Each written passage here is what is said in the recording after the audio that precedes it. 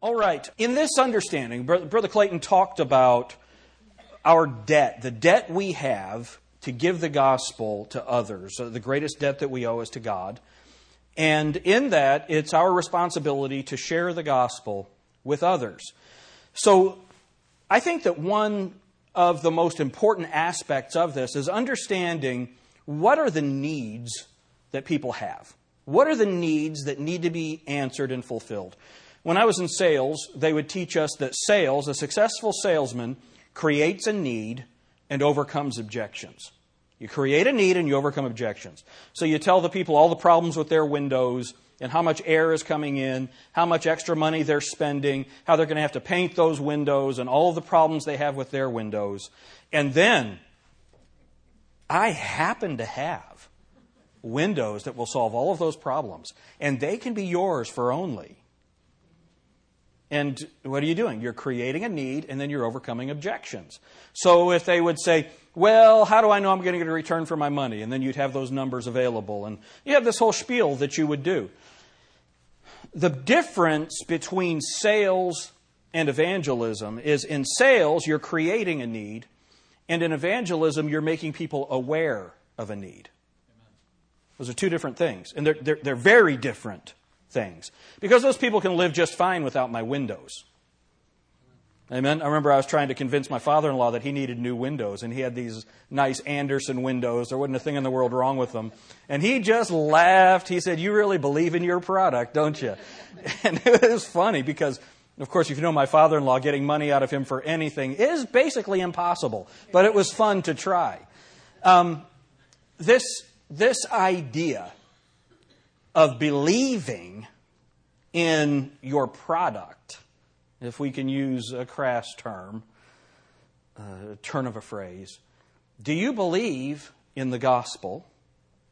And do you believe in the necessity of the gospel for the people that you interact with? Do you understand that they really will spend eternity in a Christless hell if they don't respond to the gospel of Jesus Christ? Do we really understand that? There are a lot of religions out there. And the religion that we would practice, or the gospel of Jesus Christ that we would hold to, it answers 4 questions that only the gospel can answer. Now, I'm going to give you 4 different questions than those that would normally be given. It's been said that all religions must answer 4 questions. The answer of origin, the answer of meaning, the answer of suffering, and the answer of hope for eternity, or hope for the future. One might be substituted in there, the answer of morality. Where does right and wrong come from? You know, the atheist can say that something is wrong, but what is the basis for that right and wrong? If you have a moral law, then there must be a moral law giver. We understand that Christianity provides the answer for origin, because we understand that out of nothing, nothing comes. Something cannot come from nothing. That is obvious. And so whether, for whatever idea or paradigm that the atheist comes up with, all you have to keep asking is, where did that come from? Where did that come from? How did that get here? And ultimately they'll just say, we don't know, but we will find out someday. Some of them will say, when we die, we'll meet an extraterrestrial being of some kind who will tell us how we got here. Because that's brilliant. You know, we die, we're going to go see the aliens. You know, but Christianity's crazy. See, Christianity gives the answer for origins. How did we get here? And then when we understand how we got here, then Christianity will answer the question of meaning. Why am I here? You're here to bring glory to God. How do you bring glory to God? By accepting His free gift of eternal life and then living a life that brings honor to Him in this fallen world. That's why I'm here. Amen? Ultimately, that's why I'm here. Young people, if you never get married, you can bring glory to God. If that right person never comes along, you can still give glory to God. If our government falls and we end up with a socialist, communist dictator, it doesn't matter. Your job hasn't changed. You can still bring glory to God. The uncertainty of the economic or political future has nothing to do with why you are here. It doesn't influence it at all. The climate, the social climate, has nothing to do with why you are here. You're here to bring glory to God. And so regardless of the system that you happen to live in, you can still bring glory to God. That gives you meaning for your life. It's just a fantastic way to live. We have answers to the ultimate questions of reality. And then the question of morality, how do I know what to do and why to do it? Well, the Bible gives that to us in the Scriptures. We have that answer. And then what about hope for the future? What about hope for the future? How do I know that I will have a better end? The Bible says the end of a thing is better than the beginning thereof. Well, only if you're in Christ. How do I know that there's a better eternity, that there's hope for the future? The only thing that atheism offers is emptiness and pointlessness and hopelessness. In Christianity, you have those ultimate answers to all of those questions. What a fantastic opportunity we have. We have the answers. I know I mentioned to you just recently about being at Colby College in Maine, and they had the flags for Gay Pride Day hanging everywhere. And some of the guys were getting really mad about it. And I told them, I said, guys, you got to understand, these people are lost. They come here to this institution, and the only thing this institution can offer them is questions. We can give them answers, but we can't give them answers if we're mad at them. Got to love them. We've got to love them. Those ultimate answers that Christianity provides, those aren't the questions that we're here to answer tonight. I want to show you the 4 questions that Christianity answers, the 4 questions that Jesus Christ provides the answer to in the world that people really need to hear. Number one, the answer to the nature of sin in the heart of man. The answer to the nature of sin in the heart of man. I want you to think about something. The atheist, and I don't know, you might know some, there are atheists that on a human level are good people. And you know what I mean by that. The Bible says there's none that doeth good, no, not one. But that are, upstanding citizens in the United States. They just happen to be atheists. Right? I know sometimes it's hard for Christians to acknowledge that. I know some atheists that live better than people that call themselves Christians. It's an interesting thought. But in that atheist might see bad behavior. So they'll see a woman or a child that's molested, or they'll see something horrible going on like the genocide in Rwanda or in Sudan. And they'll see that is a horrible thing, and they might want to know why that happens or how to stop it. And they can have a discussion about that. But the question they can never answer is the question about the evil in their own heart. Because even those who are seeing the evil out in the world, they recognize that in their own heart they have hatred for their own mankind. They have envy and they have lust and they have things that they know that they should not have. What's the answer for that? What's the answer for that? See, there's no outside system that can answer it. Look at what Jesus Christ said. Matthew chapter 15, verse 11. Verse 10, and he called the multitude and said unto them, hear and understand.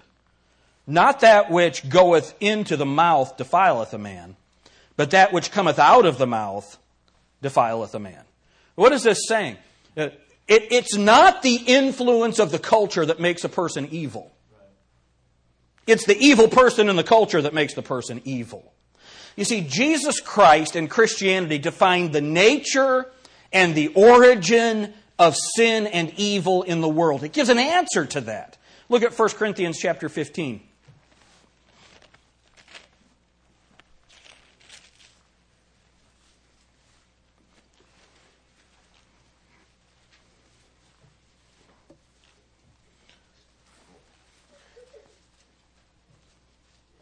You know what? Do this for me. I got ahead of myself. Go to Matthew chapter 9. I've backed up before, but never that far, right? Let's start reading in Matthew instead.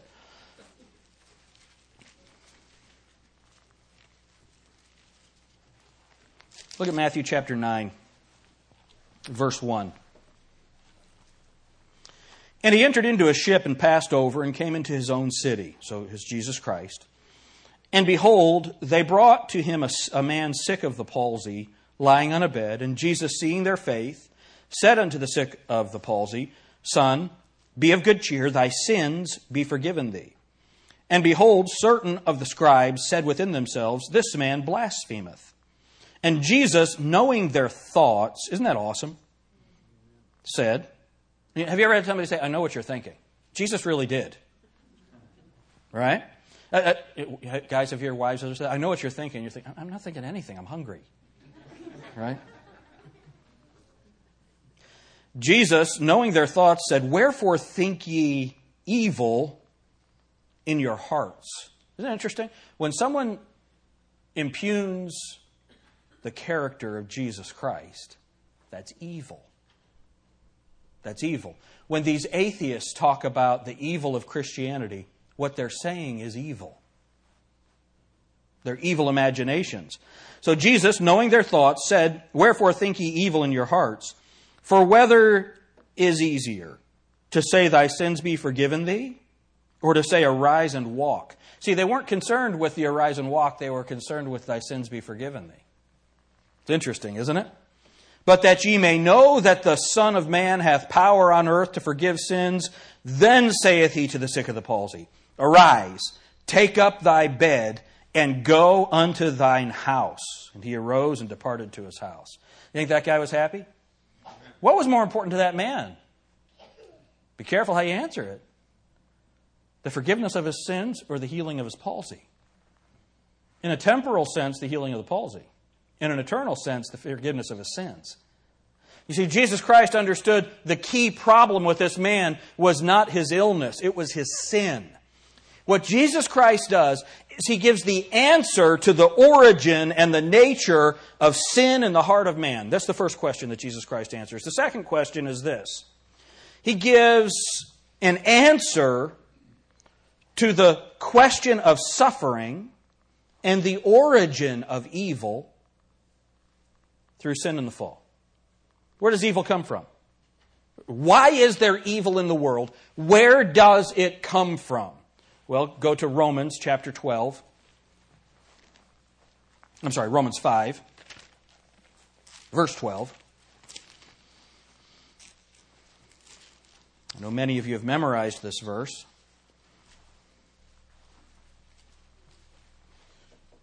Romans 5:12. Wherefore, as by one man sin entered into the world, and death by sin, and so death passed upon all men, for that all have sinned. So that's where suffering comes from. Death and suffering come from sin. That's where they come from. Christianity gives the answer for that. Well, these are just legends and myths. No, it's the Word of God. It's the truth of where sin and evil originated. And the Scriptures give us that. Look at 1 Corinthians 15. Verse 21. For since by man came death, by man came also the resurrection of the dead. For as in Adam all die, even so in Christ shall all be made alive. But every man in his own order, Christ the firstfruits, afterward they that are Christ's at his coming. It's very important that we understand this. Jesus Christ and the Gospels, Jesus Christ and the Word of God, Jesus Christ and the New Testament hope of eternity, they give us the reason, the answer for suffering, for sin. Where did it come from? Why does it exist? What's the answer for it? The Bible gives us that. These are the answers that the people in the community, they need to know. They need to know this. So number one, the nature of sin in the heart of man. Number two, the nature of suffering and evil in the world. Then number three, this is so important, the nature of salvation. It gives the answer to how can there be salvation? In the Quran only mentions salvation once. That's it. There's no hope for salvation in the Quran. Do you know what most religion says when there's suffering in the world? It's your fault. You have a baby die, it's because of sin in your life. Do you remember what happened when the man had the son that was sick? And they said, who sinned, him or his parents? Jesus said, neither. This was so that God's glory could be shown. Now, understand, were those people sinners? Yes. Was the result of that because of their behavior? No. It's important that we get that. You see, other faiths, even false faiths in Christianity, will say that if your baby dies, it's because you have sin in your life. If you die of cancer, it's because your faith wasn't strong enough. It's your fault. It's your fault. No. The reason that people die is because of the fall. Because sin and death entered into the world, and Christianity gives us the solution for all of it. It is the cross of Jesus Christ. Look at Galatians 3.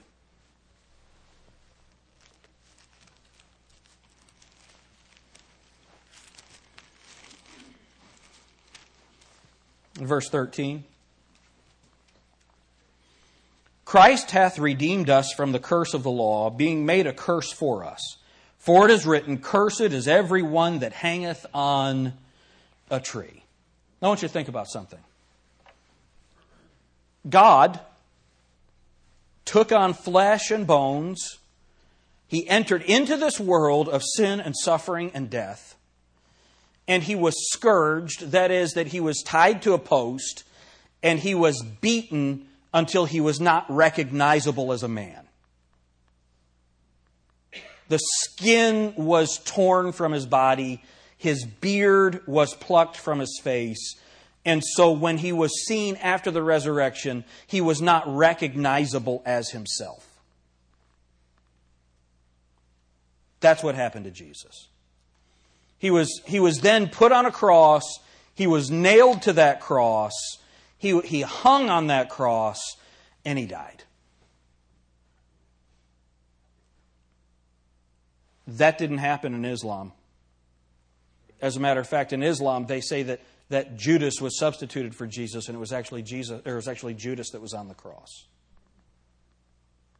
Hinduism doesn't provide that sacrifice.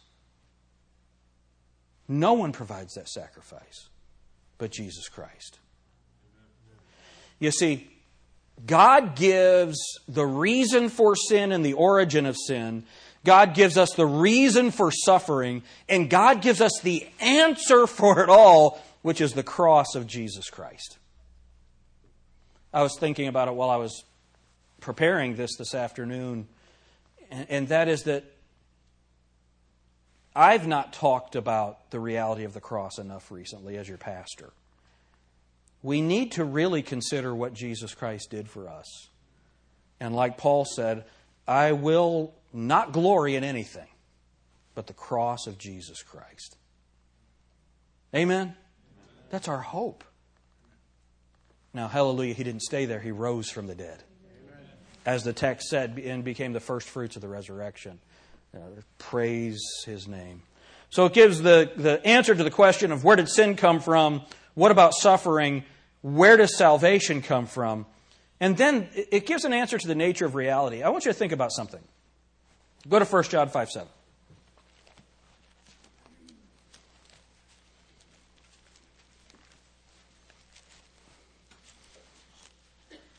In Islam, God is a monad. In Christianity, God is a Trinity, the Godhead. In Islam, there's one God. All right. In many faiths, there are a multiplicity of gods, but not one in three, or three in one. The Godhead Trinity that's unique to Christianity. Look what the Bible says. For there are three that bear record in heaven, the Father, the Word, and the Holy Ghost, and these three are one. The three are one. That's God the Father, God the Son, God the Holy Spirit. Three in one, the Godhead. Is that right? Now here's the problem. If He's not that, if this is not the nature of reality, then we have a problem. Look at 1 John chapter 4, verse 8. He that loveth not knoweth not God, for, read it with me, God is love. God is love. Look at verse 16. And we have seen and do testify that the Father sent the Son to be the Savior of the world. Whosoever shall confess that Jesus is the Son of God, God dwelleth in him, and he in God. And we have known and believed the love that God hath to us. God is love, and he that dwelleth in love dwelleth in God, and God in him. So we understand that God is love. How many of you get that? How many of you have seen that on a bumper sticker or something? Right? God is love. But here's the problem. If God is not a Trinity, who did he love before man was created? This is where the Godhead is so important.